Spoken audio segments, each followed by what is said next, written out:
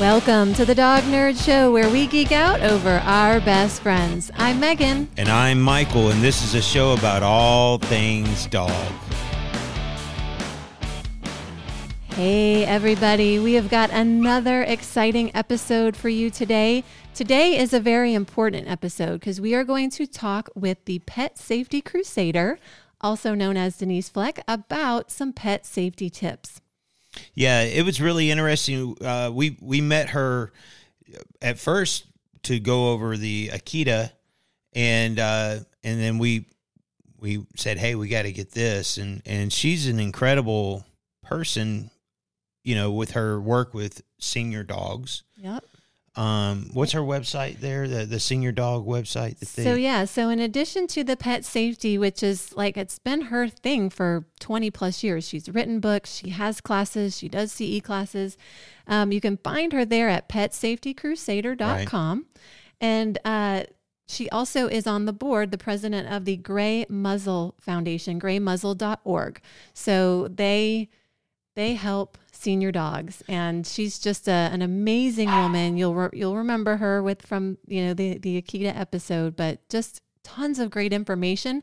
I think I could have talked to her for like a good solid hour. I agree, and that's kind of where I was going with the with the senior dog. So when you have a senior dog, pet safety is really kind of paramount. There's a lot that goes on just as we get older. There's, we go to the doctor more frequently and things of that nature. We have the aches and pains that we didn't have when we were in our 20s. So, however, if from age birth to they get called home, dogs are, I think she said 9 out of 10 dogs have an emergency at one point. I think so. Yeah. So that's I think this is a very important interview. It is. And, in our situation, it was when they were younger where they got into trouble having terriers. Let's knock on wood that they don't get into any more trouble. But, it can be a small issue or a big emergency. So Denise covers some great topics, and let's dive into it and learn a few things. All right, we are here with Denise and Kiko, and we're going to talk a little bit about pet safety, which is super important and something that I think we all don't think about until we have a moment where we need it. So tell us a little bit about what you do in terms of your business with teaching people about pet safety, and then we'll talk about a few things that we can all learn from. Happy to. Well, let me just start off by saying that 9 out of 10 dogs are likely to experience an emergency at some point in their lifetime. So knowing what to do when that happens is pretty much a reality that it's going to, and we need to, be ready to respond. Hopefully it's going to be a non-reactive bee sting or a little upset tummy, but sometimes it can be a choking incident, severe bleeding, or an animal actually going unconscious and needing rescue breathing and CPR. So for, I must say, a little over 20 years now, I have been teaching over 25,000 people what to do to rescue Rover or help Fluffy feel better when something goes wrong. And Pet First Aid is by no means a replacement for veterinary care, but what we do at the time that incident or illness rears its ugly head can really make a difference. Our goal is to prevent further injury, hopefully to alleviate some pain, but we still very much might get, to the vet clinic very quickly. It's not a substitution for that, but it really can make a difference, and it empowers us to take better care of our pets. Additionally, I do try to open people's eyes, yes, Miss Kiko, to things that you can prevent, in the first place. But life's going to happen. I can't put her in a plastic bubble. Yeah. So I want to be prepared when it does. Absolutely. And anyone who has a pet knows that emergencies usually happen when the vet's offices are closed. Well, that's when most of our emergencies have happened. We have had 2 really big ones, both with Finley. And one we've actually done a video on, and we'll link to that. But it was getting into a package of chewing gum with xylitol in it. And it was half a pack of chewing gum that he ate. And if you don't know, that's very, very deadly. It is. I mean, it's intended for us humans to get more slowly into our bloodstream, but it can actually plummet their glucose levels and send them into a coma or cause liver problems. Yeah, and in fact, the emergency vet visit that we went to, we were told one stick could have killed our, 15-pound dog. And so that was one instance. And of course, thankfully, we Googled it, we found out it was really bad, and we took the dogs to the vet to make sure that, they were okay. And by the grace of God, they were. It was on a hotline with God on that one. Yeah. And then the other one was when Finley choked on a rawhide. Oh, goodness. And he was definitely, and we don't feed rawhides any longer because they're so bad and they have the choking hazard. Gosh knows dogs love them, but, They do. They do. And he would, even like when he was younger, he was younger when we gave him to him, he would sometimes, if you went to take it from him, he would put it further in his mouth. Yeah. And then you're like, and I got very neurotic about that because I worry about these guys so much anyway. Of course. They're our kids. They are. And in our case, they definitely are. So we did not know what we were doing. Did not know what kind of Heimlich sort of maneuver we could do. And I was just trying to find Scoop out of his mouth. Yeah. But I think it had gotten lodged horizontally across his throat because I thought I was, when they get wet. Oh, they're so slippery. I want to say slimy. Yes. Nasty. They are. Even if you could reach it, it's hard to grab hold. Yeah, I didn't know if I was touching his mouth, skin, or if it was the rawhide. It ended up, he relaxed, it slid down his throat, he was breathing, we were all good, but, we had to watch for an obstruction. Thankfully, there was none, right. But what's the best way when you're panicked and freaking out in that scenario, as we both were, what's the best way to help your dog? Well, of course, easier said than done, but try not to panic. Take that deep breath, hug a tree, count to 10. When we panic, we actually have what's called an acute adrenaline syndrome. And an adrenaline dumps into our bodies, and it kind of renders our brains useless and sometimes even our motor skills. So anything we can do to stay calm helps the pet because it accentuates their emotion as well. But first, when they're choking, always give them a moment to cough on their own. Okay. They probably don't understand gravity, but they generally lean over, put their head lower than their stomachs, and they're trying with a cough to propel it out. Okay. When you're lucky, they actually do, and then you have to be ready to retrieve that or distract them before they take it again. Yeah. But if they're having difficulties, you can take a look inside their mouth if you can do so safely. Some pets, when they're in distress, it's better not to do that, to go on to what I'm going to call the abdominal thrust or the doggy Heimlich maneuver. And I will say, we did get, you can see I've got scars from the puncture wounds where he's just, he's gagging. Well, he didn't mean to. It's frightening. And that's why I say only if you can do so safely, because it doesn't help your pet if you get injured in the process. The Heimlich or the abdominal thrust is actually quite effective for most breeds, even big and small.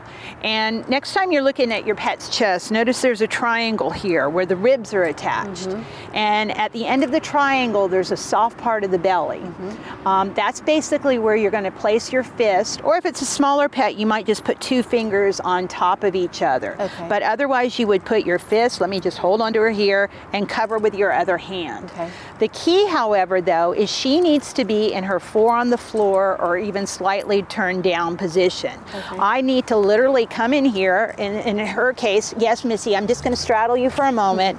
I'd put my fist in here, cover, and the big thing is to lean into the dog if it's a big dog. Okay. You don't want to leave any space here because you want to pull against your body. Okay. 1, 2, 3, 4, 5. Honestly, I'm not going to do it on her.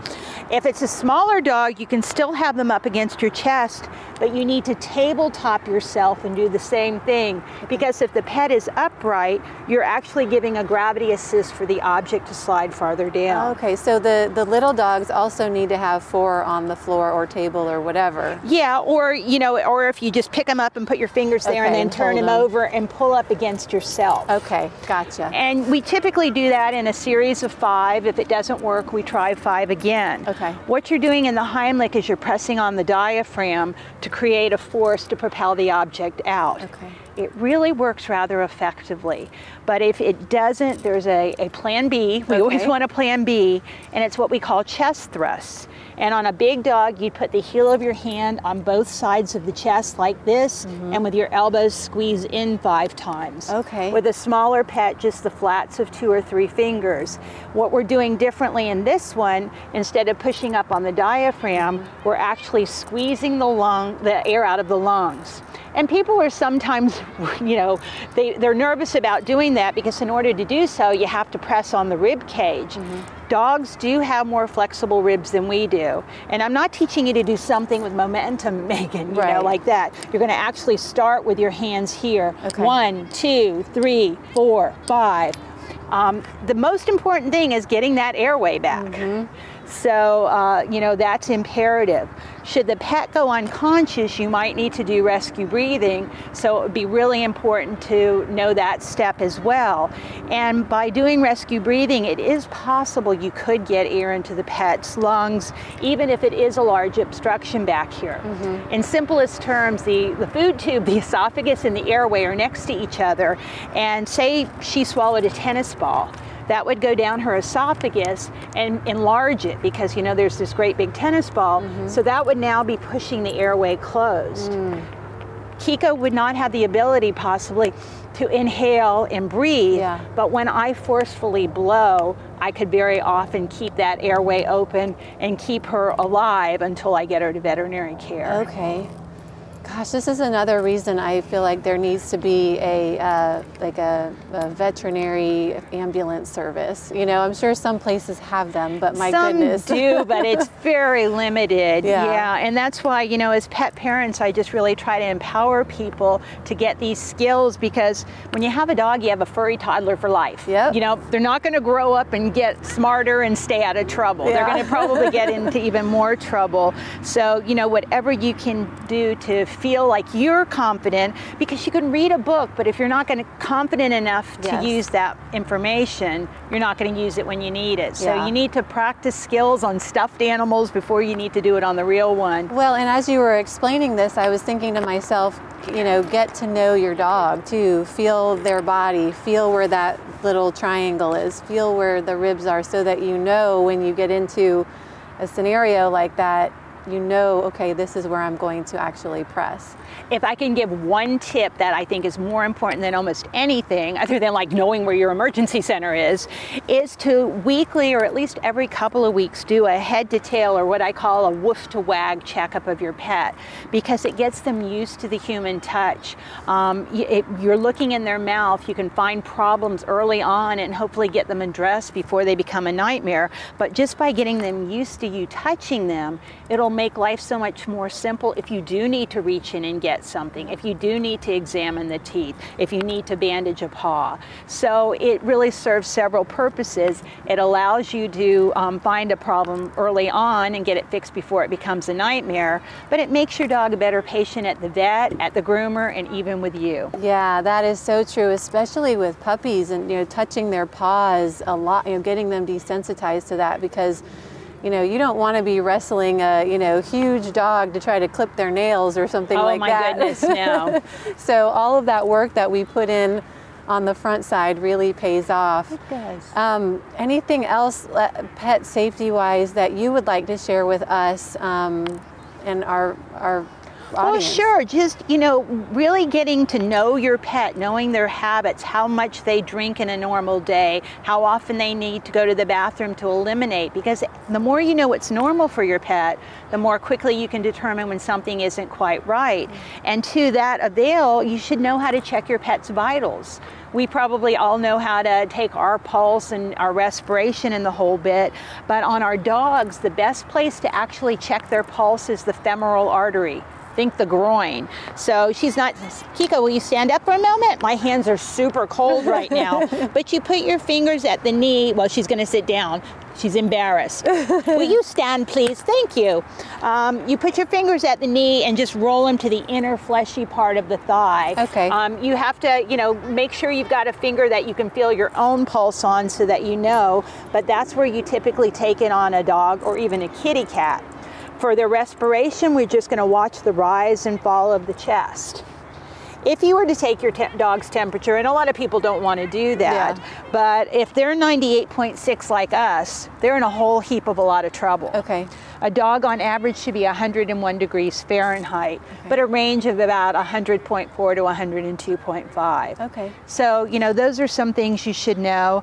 And basically, a good way to test hydration is what we call the Tuger test, where you grab some skin here at the nape of the neck, but with all of her fur, you can't even see it. Yeah. And if you have a breed like a Shar-Pei or a Basset Hound, it's really not the best test. So again, it's one of those things you need to get the pet used to your touch, and you would want to come in here and lift the lip, always on the side, and feel the gums. If they're sloppy wet like hers, she's well hydrated. Okay. But if they're dry or even sticky, you need to encourage them to drink. Okay. Because every system of the body needs water to, function. Yeah. And it's really an important thing that you keep your pets well hydrated. That is really good to know. Thank you so much. My pleasure. Tell us about your the Pet Safety Crusader. Tell us about your business and where people can find you, and can they learn from you, take classes? I'd be delighted. I'm actually kind of moving to the point where I'm training the trainer now. I'm trying to teach the next generation of pet first aid instructors, but I still do classes. I have recorded ones available on my website, but I do once a month do a live teleconference in these days where we're doing everything on Zoom rather than in person. But it's just really important skills. If you belong to certain national organizations like Professional Pet Sitters and others, you can get continuing education units for taking the class. So it helps with other certifications as well. But all of this information is available at PetSafetyCrusader.com. And I have first aid classes for dogs, for cats, for birds, for rabbits, and also some classes on pet disaster preparedness and caring for senior pets, because that's kind of my specialty. Princess Kiko here, as I like to call her, is kind of a triple threat. And I mean that, unfortunately, in a bad way when she was at the shelter. She's a dark-coated pet, and a lot of people steer away from the darker colored pets. I don't know if they think they look scary, or it's kind of our tradition with the old Westerns. The bad guy wears the black hat, and the good guy wears the white hat. Also, she's a powerful breed that not everybody is prepared to, handle. So that makes her a little bit more difficult. And then she's a senior. So those three things made her what some places would call unadoptable or harder to adopt. But it was love at first sight when my husband and I saw her, and we feel blessed that she's part of our family. And there is a special place for people like you who rescue senior dogs. We did an interview with Jerome, who has rat terriers, and he rescued a senior dog that was a puppy mill survivor. Oh, goodness. And just, and I have a dear friend who, she's like, where's the old dog? I'll take it.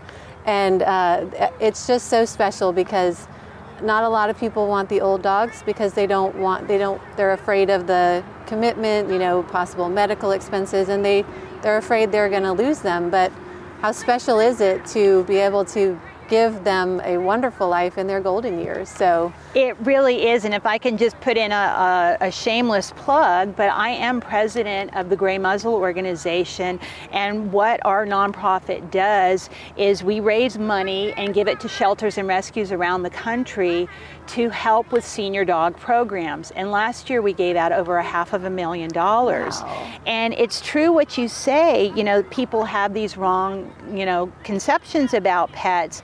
You can have a puppy and there's no guarantee he's going to make it to 12 or 15. Yep. You can have a senior dog who may have some problems or who may actually be healthy until she passes away in her sleep. And with a senior dog, what you see is what you get, is what I always say. They're already grown into their paws and their personality. They typically know their manners already. Mm-hmm. You may need to remind them of their manners from time to time, but it's just such a joy to have an older pet look adoringly at you and be happy to be content just looking adoringly at you. Exactly.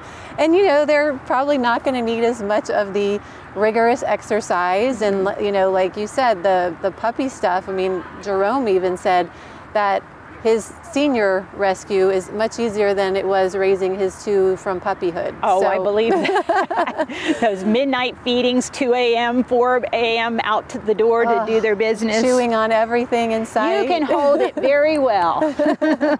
Well, we definitely want everyone to check out the Gray Muzzle organization. What's the website again? It's Gray Muzzle, GREYMUZZLE.org. Awesome. And of course, your Pet Safety Crusader. I think there's a lot of people that can benefit from that, whether they're just a casual pet parent like me, or like you said, if they're like a professional pet sitter. I think that's a great place and a great resource. So thank you so much. Oh, my pleasure. Like one student once told me a long time ago, don't wish you had taken pet first aid. I concur. Thank you so much. My pleasure. Thank you. Those were some great tips. I hope you guys were taking notes. If you are listening to the podcast, I really urge you to go check out this video so you can see where she was talking about to do the chest compressions and then the rib compressions. Really, really valuable information. I think she is a wealth of knowledge, and in this short video gave us some really good tips for, not just the emergency situations, but also the overall maintenance and knowing your dog. I think we really could have done better by the nose to tail sort of review of our dogs, on a weekly or biweekly basis, just to make sure everything is A-okay, especially if you have a breed like we do that's very stoic and doesn't tell you if anything's wrong. Maybe there's something under that toenail that needs help or something. Yeah, one of the things too that I took away from it is, she talked a lot about the dogs, but she also mentioned something that really stuck with me, and that was how we react in those emergency situations, how we release adrenaline, and we have to be able to think. And so if you've ever been, pick up on it. Yeah, if you've ever been in a situation that's an emergency situation, your first fight or flight reaction is just to go, oh my gosh, what are we going to do? You need to breathe through that, I guess.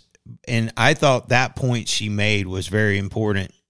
So when this happens, it's easier said than done, but don't freak out. There's probably a technique, and I think, you should check out her website and obviously this video. Well, don't freak out because your mind can't think as clearly. Correct. And I know I guess that's where I was going with that. Yeah, I know from our experiences that, I wasn't thinking clearly, and, it just, you get into a panic, especially with the choking incident, not so much the chewing gum, but yeah. So try to stay calm. That's a tough one. Yeah. When you see your dog in distress, that's really hard to do, but it can help you and it can help your dog. Yeah. It's kind of like, when you're on an airplane, they tell you to put the oxygen mask on yourself before you put it on your kids. There's a reason for that. It's so that you can stabilize your breath and get your mind under control so you can handle the situation. That was something that I took away from this interview, that I was, all the other stuff's so super important, but I was like, oh yeah, I'm a big problem in this situation that I need to fix. So I really enjoyed it. And yeah, you're right. We could have gone on for 8 hours talking to her about that. Yeah. Yeah. She just is a wealth of knowledge and really good tips. The kind of like the checking their vitals was really important, because we go to a vet that you see them do that. A lot of times they just do stuff and don't tell you, but we see a vet now that will, they're taking the pulse and they're checking the gums for hydration and things like that. But I never knew that before until we started going to a vet that told me that's what they were doing. And so now just swipe your finger across the gums to feel if, it's slick and slimy, then they're getting enough water. So things like that are very important to know. So check in with your dog's vital stats, know their bodies, know what looks normal and what looks abnormal for them. And yeah, just some great stuff that hopefully the emergency stuff you never, ever, ever have to use, but at least you know the process. And when you are visiting your vet, don't be afraid to ask questions. Ask questions. Say, hey, what are you doing there? Why are you doing this? and then ask what's good care. You know, how do I trim their nails? How do I make sure that their undercoat is taken care of? Things of this nature. Don't feel like you can't ask questions. Yeah. So, knowledge is power. Absolutely. So we hope you guys really got something great out of this episode. If you learned something, please comment below what you learned. If there's anything else that you think we should know, please share that. And we love getting your comments. We love hearing from you guys. So thank you so much for interacting with us. Give this video a like, subscribe to our channel, and click that notifications bell so that you get a reminder whenever we have a new episode. So you can find us everywhere online at Dog Nerd Show. DogNerdShow@gmail.com is our email address. So if you would like to be interviewed about your breed or anything dog related, let us know. And you can find our website, DogNerdShow.com. Wow. Now that was a lot of breath. I kind of took over all the duties just then. There you go.